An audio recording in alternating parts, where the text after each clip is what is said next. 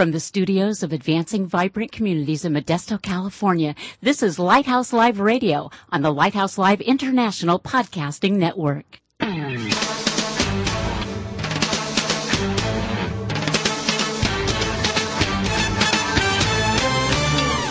Welcome to Lighthouse Live, the radio voice of advancing vibrant communities. Our mission is to motivate believers to move out from the four walls of the church to personally serve the needs of their neighborhoods. Get ready for a no-holds-barred, honest look at the Christian lifestyle the way Christ commanded it to be.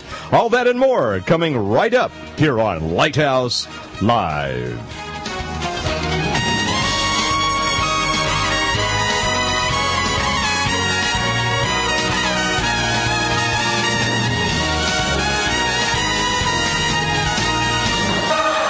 And good evening to you wherever you may be. Pastor Mike Douglas here. Welcome to Lighthouse Live, and so good to have you with us as we've all done our summer vacation thing here, Elaine.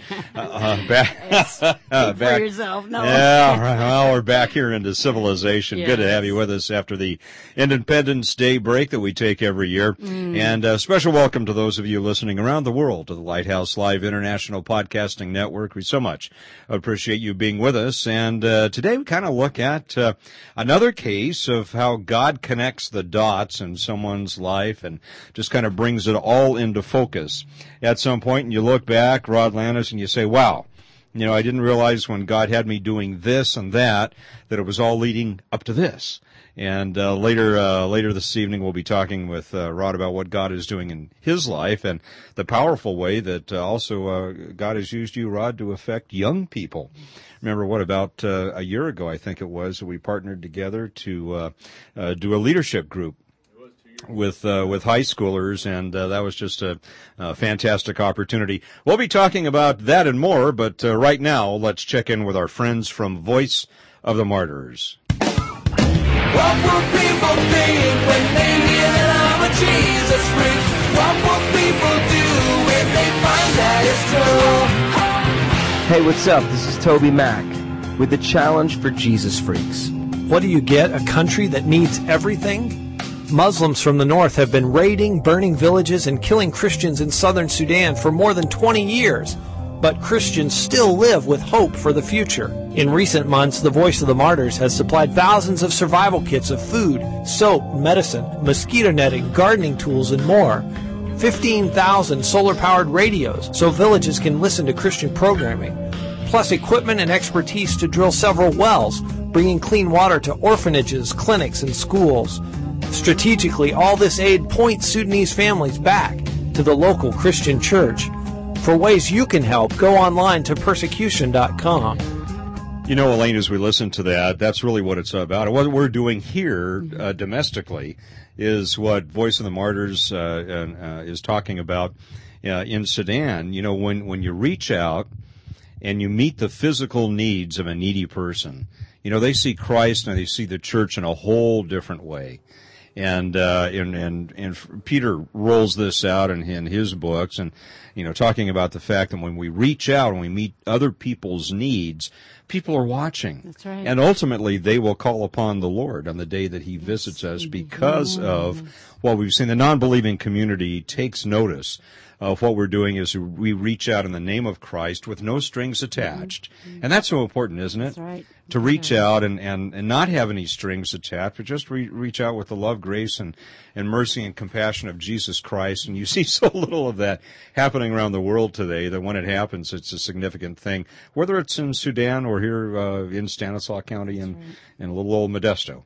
So, well, friends, we're going to check in now, too, to see what's happening on the legal front with our friend Brad Dacus and the Pacific Justice Institute.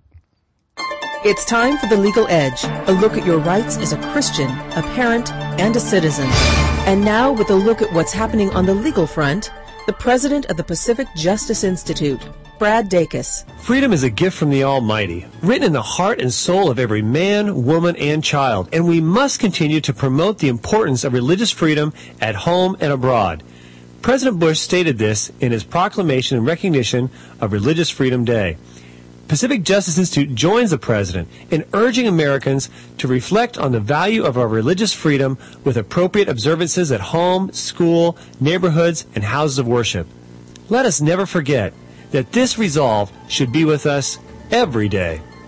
I'm Brad Dacus. To find out more about The Legal Edge, call 916-857-6900 or log on at pacificjustice.org. And back with you here on Lighthouse Live, Mike Douglas, along with our co-host and producer Elaine Harlan, and of course our prayer intercessor, the inimitable Mr. Owl, Al Ramsey, with us as well. And thank you for being part of the ABC family. Also joining us just after having his birthday is Big John. Yes.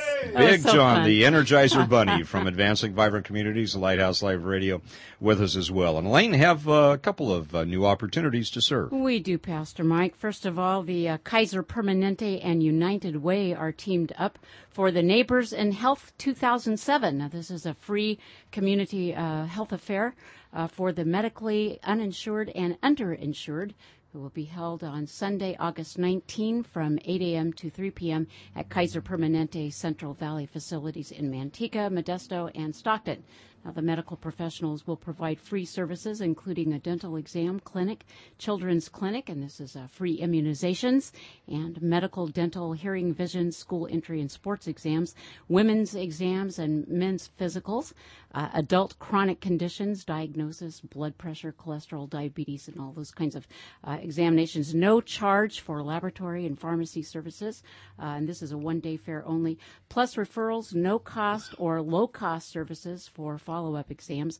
Volunteers, and this is our aha moments right here, are needed to assist in all aspects of the fair. Interpreters also to assist physicians with patient contact. Now, 3 volunteer shifts are available from 7 in the morning until 5 in the afternoon.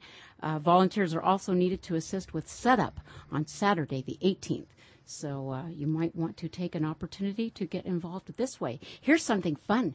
The Carousel Therapeutic Riding. Share your love of horses with disabled children. Ooh, I like that sound. Can you do that again, Mr. Al? Ooh, Mr. Al's doing sound effects. yeah, isn't that cool? I like that. See what he did while you were gone? He was practicing. Yeah. I'm glad I'm back. Glad you're back, yeah. Now, volunteers ages 13 years and up are needed to commit to a couple of hours a week to work with and assist riders during the therapy sessions. Volunteers walk in the arena beside the riders who are on horseback, of course, and lead horses, play games with riders, and groom the horses. And you run entirely by volunteers. This whole thing, Carousel, is a nonprofit corporation organized in 1986 to introduce horseback riding as therapy and recreation to children with special needs in the community, and is an accredited operating center and a member of the North American Riding for the Handicapped Association. What fun that is. And very effective, too. Yeah. It's an awesome way to serve. All right. And then there is the Reading Works Adult Literacy Program. Volunteers spend just a couple hours per week increasing students' basic reading skills utilizing an easy-to-follow phonics-based curriculum. Reading Works is providing a tutor orientation Wednesday, July 25th from 6:30 to 8 p.m., followed by a tutor training on Saturday, July 28th from 10 a.m. to 4 p.m., and both will be held at the Modesto Library Downtown Auditorium. Volunteer tutors are needed from throughout Stanislaus County, especially in the Turlock area. Reading Works is a partnership of the Stanislaus County Library and the Stanislaus Literacy Center, providing free literacy services to adults who need to improve their basic academic skills in our county. And of course, there are lots more opportunities, and if you'd like to take advantage of these, call our friend Barbara Borba. She's at 209-524-1307, extension 113. Again, 209-524-1307, extension 113. We also want to pass along this little bit of information from the Teen Challenge. It's a Christian men's home, and they are having their second annual giant yard sale. And who doesn't love a yard sale? This is going to be held on Saturday, August 4th from 7 to 4 at the Faith Home Teen Challenge Ranch, and that's located at 6643 Faith Home Road in Ceres. You're going to come out and support the ministries of Teen Challenge and help restoring men and healing families. They accept good saleable items of value, And for more information, you can call 537-0606, and that's extension 10.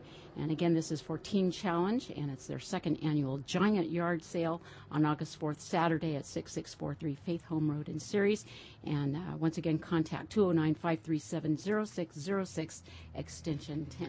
You know, and what a great ministry to support. You know, Indeed. we've had Dennis Whitman, the regional director here on Lighthouse Live, and they really do have a tremendous impact upon the lives of young men whose lives are really being torn apart by drugs and the addictions and all the things that go with that. What a powerful way to serve others and a way really to affect some lives and some really hard to reach people. I've never been down there to take a tour of that Faith Home Ranch. That is really an exceptional facility. Interesting how God has used that in a variety of different ways over the years. It really is. I've toured the area. It is a wonderful place. Quite large, actually. Very large, and some great facilities for these young men. And how God, passed it from one ministry to another, and we're so happy that the Teen Challenge now has the opportunity to take advantage of that. Well, we are just thrilled to have with us tonight a dear friend, and just want to give a big warm welcome to Rod Landis. And Rod and I were chatting before we went on the air tonight, and just want to thank you for taking the time to be with us, Rod. And I was telling him that, one of the things that come to my mind when we think of you, Rod, is the encouragement that you give to others. Amen. And, and that's one of the things that as the body of Christ we are to do is to encourage one another. And I want to thank you for that. Oh, I'm glad to be here. I really am. Yeah, thanks for coming to share your story. And your story goes way back, I know, and how you work with particularly the young people. Thanks for that. Well, I taught for 14 years in the public school. I taught at Bayer, and then I went to Johansson. And I had about 3,000 of my former students under my tutelage. And since I've been out of teaching for the last 2 years, I've probably seen about 100 of my former students. And I just saw one that I taught my first year at Bayer, and we both kind of looked at each other. And of course, you change over the course of 15 or so years. But it's just very refreshing to see kids. I'm just always excited to see what they're doing and where they're going. And a lot of them are older and married and have kids, and it's just a great enjoyment that I've had in seeing them. And one thing that since I've been out of teaching, when I left, I didn't leave because of kids. I just left because I was just ready for a new challenge. But since I've seen them, they all say, "Oh, you quit teaching. You were the best. Oh, you were the best." And I have a hard time believing that I was the best from their perspective. But when you hear it enough, you think, well, maybe that's my calling. That's where I need to be. So I'm reinvestigating that even as we speak at this point. Well, what a great opportunity, Rod, especially in the public school system, to be able to be Christ to people and without hitting him over the head with it, obviously, and functioning within the boundaries that you have. How have things changed? You were there for over a decade, or about a decade and a half. How did things change in your mind as you looked at kids during that decade and a half, as you started out? What type of cultural things may have changed that you think maybe made it a little more difficult for believers to function in today's society, or maybe even a little more difficult to reach teens over the past 15 or so years? Well, I'm not sure that I can put my finger and say this changed or that changed. I don't think that I definitely have changed in 15 years, just in my own understanding of who I am and what I bring to the table. But I know that the Christian has such an opportunity to minister just by their lifestyle, just by who they are. They don't even have to say, "I'm a Christian, I go to church." They don't even have to do that. They know by your language, by your actions, by your care, by your compassion, by your appearance, many different things that are different from the world, so to speak. And I think that calls us out. But I know that I've listened to a lot of Dennis Rainey's material of family life, and he made the comment that he sends his kids to Christian schools because he says if we pull our kids out, the salt is gone. And that's what we are as Christians. We're salt in a dying world. And so often we think, well, it's getting so bad, I've got to be careful. And yeah, we do have to be careful, but I think we lose a great ministry opportunity by removing ourselves from people who don't know Christ. I think that's huge. A lot of influences today that weren't there, when we went to school. We've got the internet.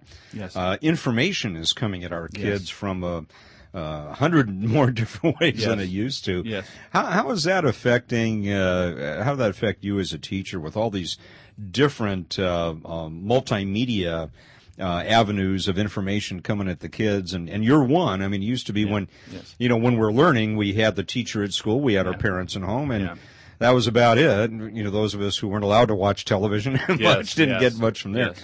But today you've got all this information coming at kids. Is that a benefit, or is it a double-edged sword, do you think? Well, I think it's obviously a distraction because I have so many things I've got to compete with. I have iPods and cell phones and internet and video games and just tons of stuff out there that we didn't have 20 years ago. Sure. But because of that, I think there's also another opportunity to reach through that.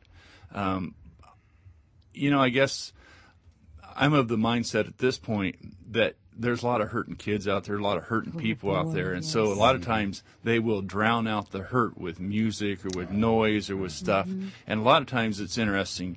It's in 2 Kings, I believe, where it talks about Elijah wanted to see God or something. He said he puts him in a mountain or in a cave, and he said, I'm not in the storm, and I'm not in the fire, and I'm not in the thunder, but then a still small voice. And a lot of times we forget to be silent. And I, for most of my life, have resisted silence because I don't like it. Yeah. Because it's scary. You want that distraction. Yes, but now when I know that that's where God is, then I'm finding a point where I want to be silent more and meditative more and spend time reading His Word and just getting to know who God is. Because for so long I thought Him as an unapproachable, far out person, and the more I get to knowing Him, the more I want to know Him, and it's very exciting for me in my own personal spiritual journey. Looking for that still small voice. Oh, absolutely. How do you relate to these kids these days, Rod?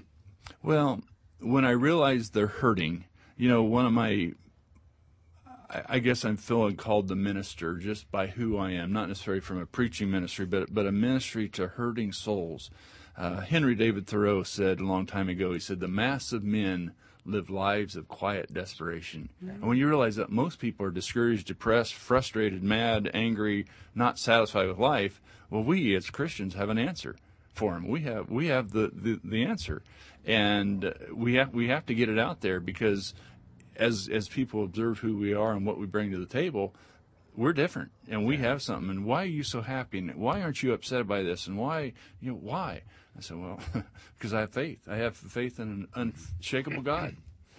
And yet within the church, we see so much of that in our pews.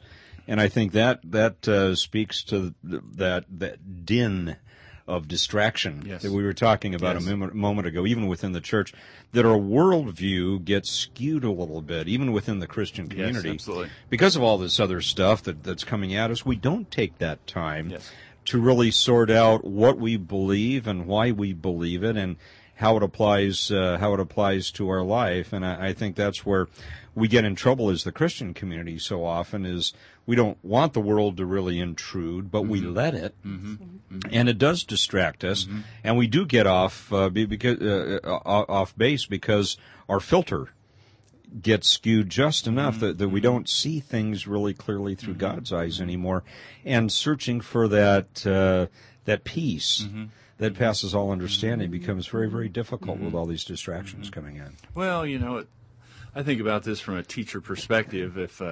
If I'm a kid and I live in a home where my dad beats my mom all the time, or I don't have food, or I don't know if I'm going to get beat up, or if I'm going to get a drive-by, or if I'm even going to have a place to stay.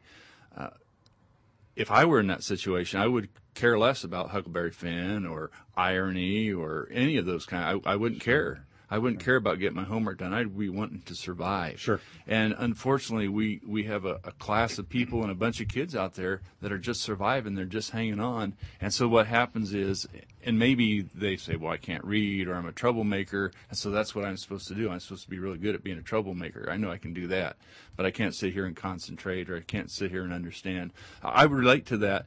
I'm convinced that the best teachers are the teachers who had to struggle through school. And I think the tougher teachers are the ones who got straight A's. They don't know how to motivate somebody who's unmotivated. It frustrates them. Well, I've been there, and I say, how many of you hate English? Well, I hated English too. How many of you have trouble? Yeah, I do too. And so I can relate to them, so I can speak their language a little differently.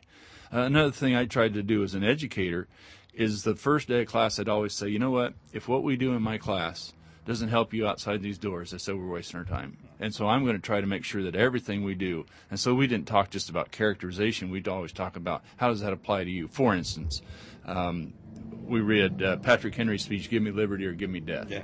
And so the question that I would ask is, what would you be willing to die for? He was willing to die for liberty. What would you be willing to die for?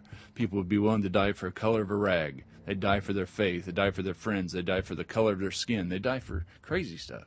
And so it was an opportunity to say, well, what, and think about that. Martin Luther King said, if a man hadn't found something for which he's willing to die, he isn't fit to live.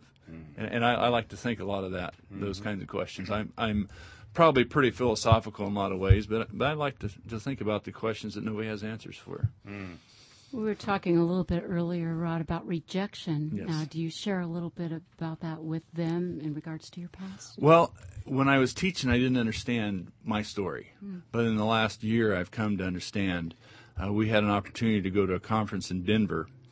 And the guy who wrote a book called Angry Men and the Women Who Loved Them, and another one, I forget what it's called, something about adult troubles or something. Anyway, he made the point that if a child or a person is rejected, has incest, has sexual, physical, or emotional abuse, that they're stunned 2 years emotionally past the event. So, for instance, if I was rejected at age 5 or 3 or 2 or whatever, then I never go past like a 4-year age. And so I can't put a specific point what happened in my life, but I think I was rejected just because my folks were busy and they didn't know a lot of the things that we know today.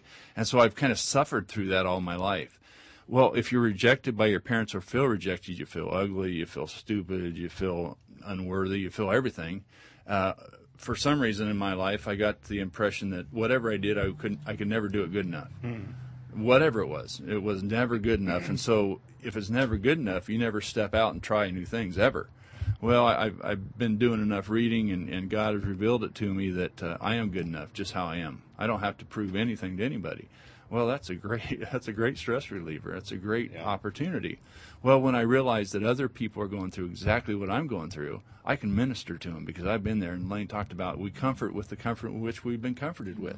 And if we've never felt the comfort, how can you help people? And don't you think that's why God allows us to go through those valleys? Well, that's what I'm learning. One of the reasons why He allows us. That's what I'm learning. It's the perfect parents are never going to be good enough, because God is the perfect parent. Yeah, and because I didn't have perfect parents, I thought, well, God can't supply my needs. But it's interesting. I turned to Psalm 119, and it talks in verse 50, this is my comfort in my affliction, for your word has given me life. Verse 67, before I was afflicted, I went astray, but now I keep your word. 71, it is good for me that I've been afflicted, that I might learn your statutes. 75, and that in faithfulness you have afflicted me. Let, I pray, your merciful kindness be for my comfort according to your word to your servant. That's what drove me back. It was when I was the deepest in discouragement and depression and like I can't do it. That's when you start seeking the word. But if you see God as that kind of like the thumb on you, going to squish you kind of a God, you don't want to get close to God because you fear Him just like you fear other people. Well, through this, it drove me to a word and over about His loving kindness, and He loves me, and He saved me and redeemed me. You talked about a little bit ago about bondage a little bit. I kind of forget what you were talking about, but it reminds me of the book The Bondage Breaker. I read that by Neil Anderson, and I just started eating that stuff up because it was speaking to me. And he talks about the fact that what we do doesn't make us who we are. Who we are allows us to do what we do. And so, I sin, so I'm a sinner. It talks about in Proverbs, as a man thinketh in his heart, so is he. Well, if I think I'm a nobody, I act as a nobody. But if I'm a child of the King and I'm redeemed and sanctified and glorified, I act in that regard. And so it takes the movement from the head to the heart. And I've had head knowledge for a long time. I haven't had heart knowledge very long. It's changed my life. Well, and I think that's epidemic in the Christian church today. Our skulls are filled with truth. Yes. but to translate it down here, and as you said a couple of minutes ago, to walk it out, to live it out, Yes. is a whole nother dynamic. Yes. And sometimes very, very hard to cross that bridge Yeah. and make that happen. And I think, as you mentioned before, the evil one loves to take our past and try to make us define ourselves. Oh, absolutely. In terms of what's happened to us or what we've done or whatever. Absolutely. And when Paul talks about the old is gone, the new has come, it doesn't erase the past, but it makes the past make sense. Okay, this is what I experienced, but now I have a new way of dealing with all of that. It doesn't erase all of that. The scars aren't gone, but I've got a brand new way of dealing with it. I think Neil Anderson has just done a wonderful job through his work, and it's very interesting how he progressed over the years. If you look at how he started out, a very power encounter guy. And over the years, moved towards the truth encounter, which is just a very loving way of confronting the lies of the enemy with truth. Well, I've got another thing that kind of disturbs me a little bit about the book. He made the comment that only about 15% of Christians know who they are in Christ. I knew all my life that there was such a thing as a victorious Christian life. I never knew I could live it. And so that's kind of, so I want to read you a couple quotes that talk about pain and suffering that mean a lot to me. I've heard a thought, it says, the greater the pain, the greater God's purpose is in our life. Charles Stanley says, when you become consumed by God's call in your life, everything will take on new meaning and significance. You will begin to see every facet of your life, including your pain, as the means through which God can work to bring others to himself. And so I think most people, and especially Christians, unfortunately, would say, well, you've messed up. You can't be any good anymore because you didn't live up to the standard. Well, it's interesting. You read through the Bible, just about every one of God's heroes stumbled in some way. Absolutely. And that's the hope I have is, I stumbled, but God can use me greatly because I know what it's like to stumble, and I know I don't want to do it again. And as I listen to you guys talk about getting it from our skull down to our heart area, I'm wondering, people listening out there for the first time, wondering how, that process happens and what kind of time it takes for that to take place. It probably is different for some of us. Well, I'll be 45 next month, and I'm like, man, I've wasted my life. You're just a baby. Yeah, in a lot of ways I am. But I just finished a book called The 7 Seasons of a Man's Life by Ed Morley, who also wrote The Man in the Mirror. Yeah. He made a comment. He says, don't try to make up for lost time, because God has you right exactly where you're at. And if God is the omniscient God, he has a plan for you, and he can still use you. And so, I'm still a baby in lots of ways, spiritually, physically, in a lot of ways I am. But you know what? God is preparing me for whatever's next. And so that's what excites me. Even as I sit here, I don't know what's next. I have no idea. But I know that God can use me in ways because I have certain gifts and certain abilities and certain interests and certain passions. He's going to find that for me, because why put somebody that doesn't want to be something, why put him in that area if he's passionate about some other area? Yeah. It's been said, I'm just in the middle of baseball season here, the All-Star game has just taken place and all of that. And somebody recently said, baseball is a game for old men played by young ones, because it's a thinking man's game. Yeah. I mean, if you've got a man on second with 2 outs and you got a batter up to the plate, you have to be thinking about, I've got no force out on third this time. My play's going. I mean, you have to be thinking every play about what are the possibilities here. And I think that applies really, sometimes to our Christian life in many ways. When we're young, we think we have it nailed so well, and as we get older, we realize, wow, I've got a lot to discover about the depth of what God wants me to learn. And, as you go through all these valleys and times of pain and suffering, you look back and you say, wow, I wish I had known then what I know now. And yet, God wouldn't be able to use us in such powerful ways later on in our lives if we hadn't had those scars, because then we can, as you just mentioned a few minutes ago, minister to those who are going through that same kind of stuff. Yeah. And that's there's no other, in God's economy, that can happen.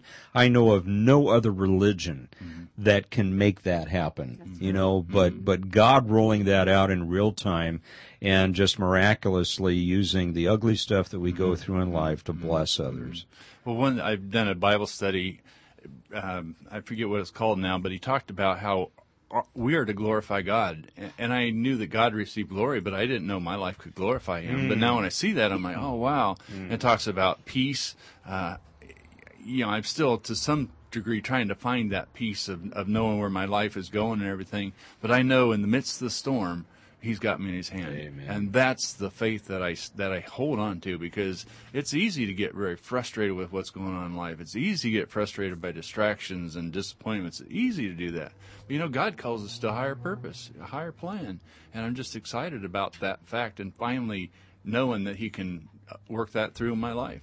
We've got more with our friend Rod Landis right after this great song from Caedmon's Call. I love this. It reminds us we don't have to do it on our own. This is called Thankful, and we'll be back with more right after this.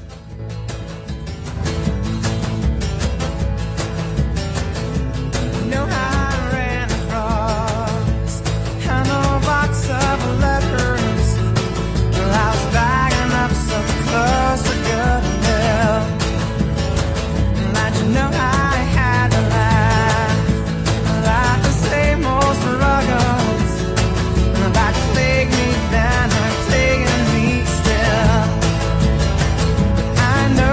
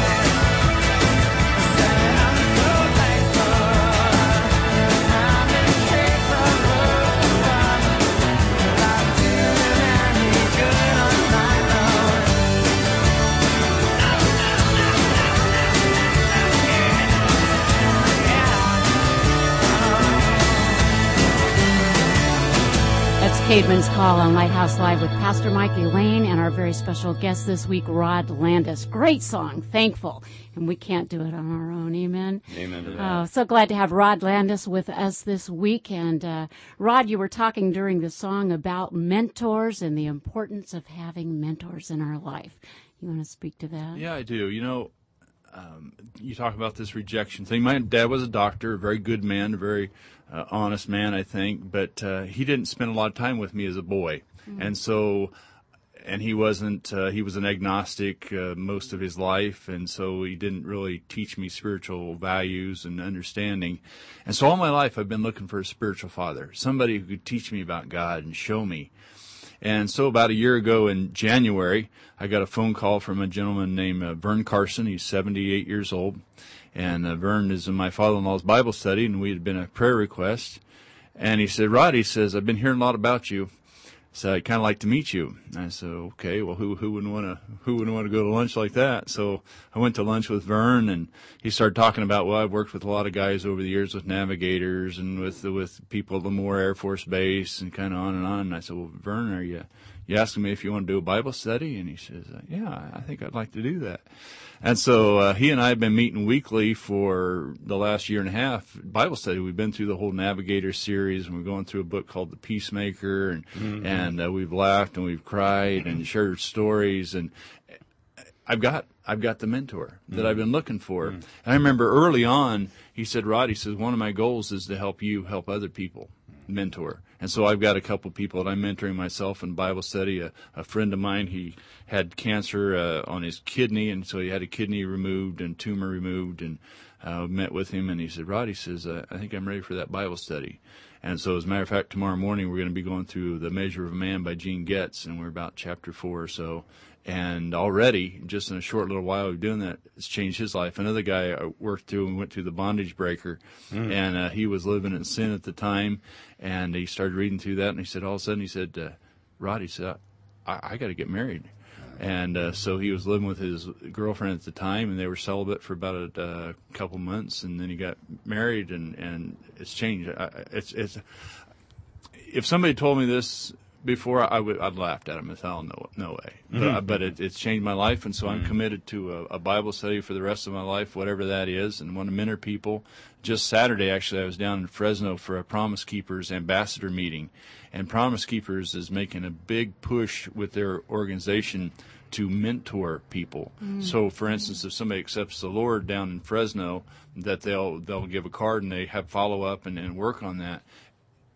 Because I've had that situation, and we as men especially, we don't want to say, well, we got this problem or this issue. We all have the same issues. And so if we can work together with somebody, and it's kind of frustrating for me, Vern says, well, I've still got some of these same issues at 78. I'm like, oh, thanks. But, he says over and over, hey, I'm with you, Rod. I'm going to work through this, and I'm a better man, I'm a better husband, I'm a better father, I'm better everything, because I have this one person standing in my path. And so that's made me realize the value of mentorship, and I want to be that. I want to be an advocate for kids, because I think that's part of the reason that they don't do well in school or get involved in drugs and alcohol, because nobody cares. No, it doesn't matter. If you have one person that cares, your life will change. And I would encourage everybody, if you know somebody, a kid or somebody, just call them up and say, hey, I'd like to get together with you, and invest in their life. But if you're going to make that commitment, you got to stick with it. It can't be just a one-shot deal, because that's just another part of the problem. You got to really be committed to them. Well, I think the new generations coming up are very relational, and they're looking for authenticity in a relation. They're not looking for that shallow stuff. We were at a Mission America conference a couple of years ago, maybe a year and a half ago, and I can't remember his name, but this young guy, early 20s, was talking about being mentored. And, we asked him, we're 30 years older than you are at this point. What in your age group, in your generation, what are you looking for in a mentor? And he says, well, one of the key things he thinks for the new generations coming up is they want to choose their mentor based upon, and going back to what you said a couple minutes ago, watching that person live it out. And if it looks authentic, they'll line up. But if you're not walking your talk, they don't want any part of it. So I think, part of that process is you really got to live it out in a raw way and admit all the warts and all that stuff in order to attract that relationship, don't you? Well, yeah, absolutely. It's interesting. One of my friends likes to do street preaching and pass out tracts and everything. And I said, hey, God bless you. But I said, if I were walking by, I wouldn't buy what you're selling because I don't know you well enough. Right. And I don't know what you're selling. But I said, if we sat down for coffee, the first time you might interest me, and we kind of continue to do that, because you've invested time in me, I'm interested in what you're selling. It doesn't matter what you're selling. I'm interested. But if you're just going to say, here, buy it, I'm not going to. Yeah. That's just because I'm enough of a cynic and I've been hurt enough by people like that. I'm not interested. Well, relationships take time to build. Sure. And how fast, I don't know, but you got to be committed to it. And I've said this a lot of times. If you're not willing to go the mat for somebody, I don't know that you're really loving them. For example, the Good Samaritan. How many people passed the guy who needed help and said somebody else to do it? I think this is from a speaking perspective. How many times we said, man, I wish somebody would say something. Man, I wish somebody would do something. Well, if you have that thought in your mind, I would venture to say you're the person who needs to say it, and you're the person who needs to do it. Too often we want somebody else to do our work that maybe God has called to us or put in our mind. And so I'm very sensitive to that and open as well through my experience. Well, we'll look to the lengths at which the Samaritan went. Absolutely. To take care of that man. Absolutely. I mean, it wasn't just, stopping on the road and providing some first aid and leaving him. I mean, he took care of his hotel room. This is an amazing time and treasure and talent. Absolutely. Yes. Well, I had a former student of mine that was 14th in the state of California. Did a great job, a good kid. He had a lot of trouble, and I found out about a year ago that he was on the streets. And so because I knew that kid, I was like, I want to find that kid. And so eventually I did find him and talked to him a little bit, and he's kind of backslidden and in trouble. But a lot of people say, what'd you do that for, Rod? And the main reason I say is because I'd like to think that if I were on the street, somebody would come looking for me. Right. Because too often we just let it fly. We just let it slide and say, somebody else will do it. But I'm just calling us to step up and say, no, you're the time to do it. And not everybody can do that. And, I don't have the money or the time or the energy to do it. But if I don't do it, who is going to do it? There was a newspaper article. There was a newspaper article, and I got a lot of opportunities through that. But it needs to be done, and especially one of my kids. I tell my students, I say, once you've been in my class, I said, you're my student for the rest of your life, whether you like it or not, and it's had great rewards for What it. an impact that must have on that one student that you were just talking about. I'd like to think it's made a big impact. But even if it makes no impact on him, I hope it makes an impact on my people that I circle with. Because they may have an opportunity similar to what I've had, and maybe have a better opportunity to do something with it. Well, I think, Elaine, that we've seen that here at ABC. Yes, if you just give the person a couch or whatever that's needed and let it slide there, why not much happens. But what we find is, as we offer a relationship, things bubble up, and no names mentioned at all, but you recently have someone who was in an abusive situation, and that story never would have come to light if we hadn't been willing to say, hey, we're willing to invest in you and listen to you, and we care about you. There's not a lot of that going on today. Really, a lot of what the world has to offer is highly superficial. Well, I think getting back to this whole rejection issue, I've been accused a lot of being selfish and only think about myself and all that kind of stuff. And the reason it is because I was trying to deal with my stuff, and I didn't know how, and nobody stepped in to help me. And finally somebody stepped in to help me, and he said, hey, I'm going to stick with you until we get this thing figured out. And so I've gone, and so it's interesting. Oswald Chambers made the point. He says, sometimes we have to be the Jesus that nobody else has to be, and we need to stick with them. And I've had too many people in my life say, Rod, you don't want to learn, you don't want to listen, blah-da-da-do. Well, they weren't speaking my language for some reason. Yeah. And I think that the same way about kids. I know a lot of teachers get frustrated with their students. And they talk about, well, Johnny, he's a terrible kid, and, oh, boy, you're going to have trouble. And I think, you know what? The reason you haven't got through to Johnny is because you keep doing it the same way. If you do teach Johnny the same way, and so the good teacher is going to say, whatever it takes, I'm going to teach this kid something, whatever it takes. And too often that takes a lot of effort on our part, and so we don't do it. And it's a challenge that we got to get out there and do it. That's right. We've got lots more right after this.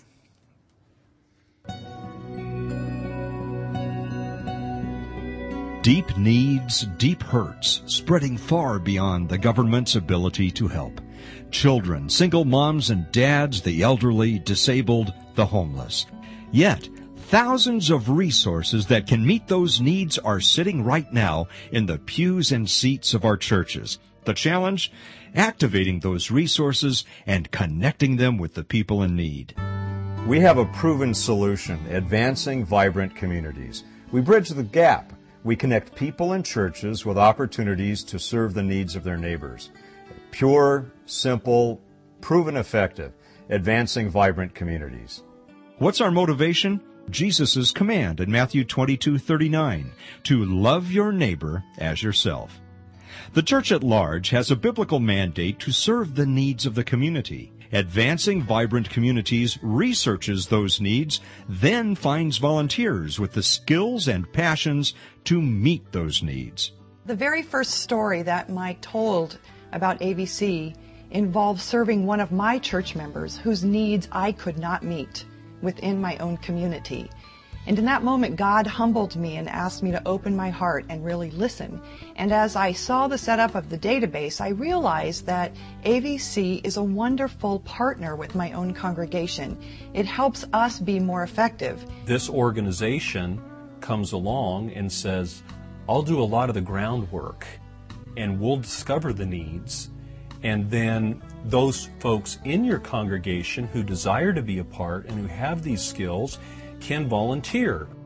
AVC partners with over 80 community and government agencies to help meet the needs of the city. We network with organizations like Habitat for Humanity, the American Red Cross, Salvation Army, the Area Agency on Aging, the school district, and the police department. Habitat and AVC is a perfect match in that we both have common missions of helping people get out of the four walls of the church, getting out into the community and helping others. AVC serves volunteers by finding ways for them to help others. AVC serves the needy through volunteer efforts with love, grace, mercy, and compassion. AVC serves churches by augmenting efforts to reach out and meet the needs of their neighbors. AVC serves businesses by helping create healthy neighborhoods, by connecting employees with opportunities to volunteer, and by providing opportunities to donate goods and services to legitimate needs in the community. You know, some of us can donate a little money, some a little time, some one or the other or both. It really touched my heart that these strangers were interested in me and what I needed in my life. You know, it's not only hearing it, but it's seeing them, and it's being there in person and seeing the need that they have, and hopefully being able to do something about it. I will tell you, as you know, your chief of police in the city of Modesto, we need your help in the community making a difference. Volunteer. I know we can put you to work, and I promise you, if you get involved, you'll feel better. You'll be happier. How can we partner with you to meet the needs of our city? We ask you to consider monthly financial support and to help recruit more volunteers. Advancing Vibrant Communities. Faith in action, pure, simple, proven effective, carrying out the biblical mandate to love our neighbors as ourselves. Thank you. And we're back with you on Lighthouse Live, and we do thank you for tuning in wherever you happen to be. Pastor Mike, Elaine, and Rod Landis. You know, Elaine, as we're talking with Rod and about being a mentor, you know, that brings up, especially in today's rat race society and the devaluing of the family and especially of the father role in the entertainment media especially. Deuteronomy 6, a very familiar chapter, I'm sure, to all of us, and verses 4 through 9, reminds us, you shall love the Lord your God with all your heart and with all your soul and with all your might. And these words which I am commanding you today shall be on your heart, and you shall teach them diligently to your sons, and shall talk of them when you sit down in your house, and when you walk by the way, and when you lie down, and when you rise up. And you shall bind them as a sign on your hand, and they shall be as frontals on your forehead. and you shall write them on the doorposts of your house and on your gates. What a powerful picture of the responsibility of a godly dad. And, I think, we look at ourselves in the mirror of Deuteronomy 6 and we go, oh man, I wish I had, I don't know that I'm measuring up to this. Maybe, Rod, let's talk a little bit about how do we roll out Deuteronomy 6, 4, and through 9 there in today's society with all the stuff happening and all the activities our kids are involved in, all the different ways we're pulled. How do we do that in today's world? Well, that's an interesting question because we as Christians are expected to live the perfect Christian life. We're supposed to have devotions, and we're supposed to be loving all the time. We're supposed to be the model. Yeah. Well, what happens if you've never had a model to follow? I never had a father who he'd pray around the dinner table, but he wasn't a spiritual leader by any sense. Yeah. So I wasn't taught how to be a man. I wasn't taught how to be a husband. I wasn't taught how to be a father. I wasn't taught how all those kinds of things. And so gradually I've had to learn just how to do it from watching other people and seeing things. And I know my own weaknesses and my inadequacies, and so often it's easy to say, I can't do it, I'm going to quit. Mm-hmm. And especially with my whole life theory about whatever I do is going to be wrong anyway. But, it's interesting. I've made it a practice to just learn as much as I can. I feel like a sponge, and I've been doing lots of reading Christian literature. I've read a book called The Christian Husband. I've been to a Weekend to Remember series by Family Life. I've had a lot of opportunities like that, and so with a lot of resources, it helps me. But, I met a guy down in Clovis. He has a program called Battle Zone, and he takes 2 Timothy 2:2, which says, "And the things that you have heard from me among many witnesses, commit these to faithful men who will also be able to teach others also." And that says, as you teach somebody, and they teach somebody, and they teach somebody. And this whole business about mentorship and discipleship, it's lost in a lot of churches, especially in my culture. And so it's been foreign to me, but boy, I'm just loving it because it's changing my life. Yeah. To have other men say, well, I've had these issues too, and why don't you do this, and this is how I do it. And it's just huge in my life, and I guess in a lot of ways I feel called to ministry in that way. I'd love to be a professional mentor to kids or to people who have had issues, because I've had issues, and it's something I enjoy doing anyway. And I'd like to sit down with somebody. A lot of people, they say, well, I ought to be out building something, tearing something down. Well, you know what?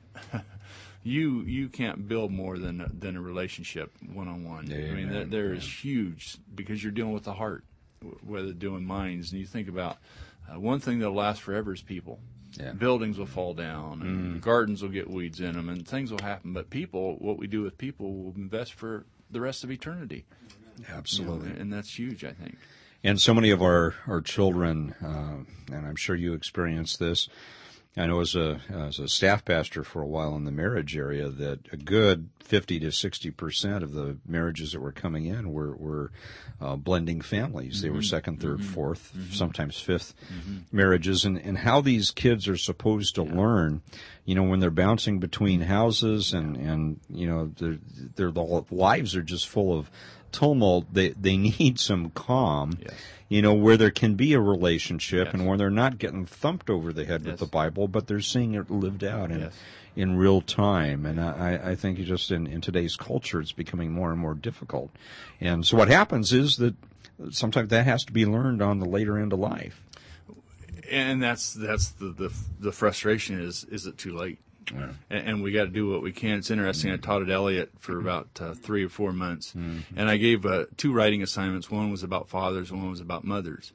And one, I had them write a paragraph about their father, and then about the perfect father, and then what kind of parent they're going to be. And they're like, what do I got to do this for? One kid, I don't want to write about my dad. The perfect dad wouldn't beat his kids, wouldn't cuss his kids out, so I knew what kind of dad he had. One girl wrote about how her dad left the family when she was 12, been paying $500 a month child support. She said, I'd give back every dime to have a relationship with my dad. And when I see that, I say, man, that's powerful for me as a dad and for everybody else as a dad. And so every opportunity I get to speak, I say, parents, tell your kids you love them. Yeah.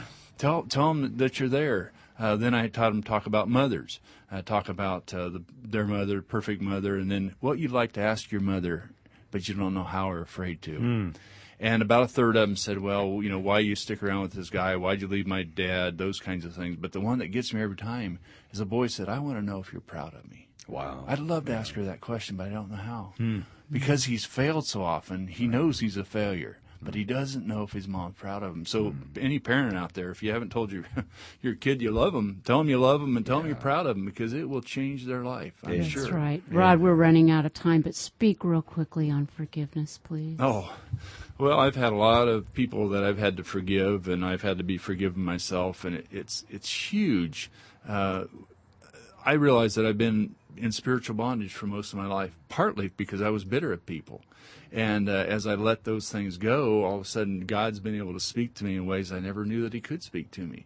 And I see him as a loving and forgiving God. And I think about the unjust servant. He had this big debt that he had to pay back, and then somebody owes him something. He's all over him. It's not even half of it. And that's the forgiveness that God gives to us. Through his mercy and through his grace, and he's allowed us to be. But rather than holding the hammer over our head, he has us in his hand, and he wants to love us and make us gracious and give us heavenly places. And that's huge for a Christian, I think. And so if we're out there trying to live the life, just allow it to happen. Accept what already has happened and just rejoice in it. And that's my story. I'm sticking to it. Very quickly, Rod, how can we pray for you in the closing moments here? Well, obviously pray for my family and my wife and for me. And I'm in a real interesting step in my life. And as I don't know what the future holds, I have no idea. But I know that God's preparing me for something great, whatever that is. I'd love to be an international speaker. I'd love to write a book. There's a lot of things I'd love to do. But just pray that God will use me to his glory, and that I will be available and open to whatever he has planned for me. Amen. I want to thank you, dear brother, for sharing a part of your evening with us. Thank you, dear friends, for listening in. Don't forget to join us next week. Very special friend Dennis Lopez will be joining us, so tune in for that. Thanks for tuning in this week. Have a great week ahead, and may God continue to bless you as you reach out and love your neighbors as you love yourselves.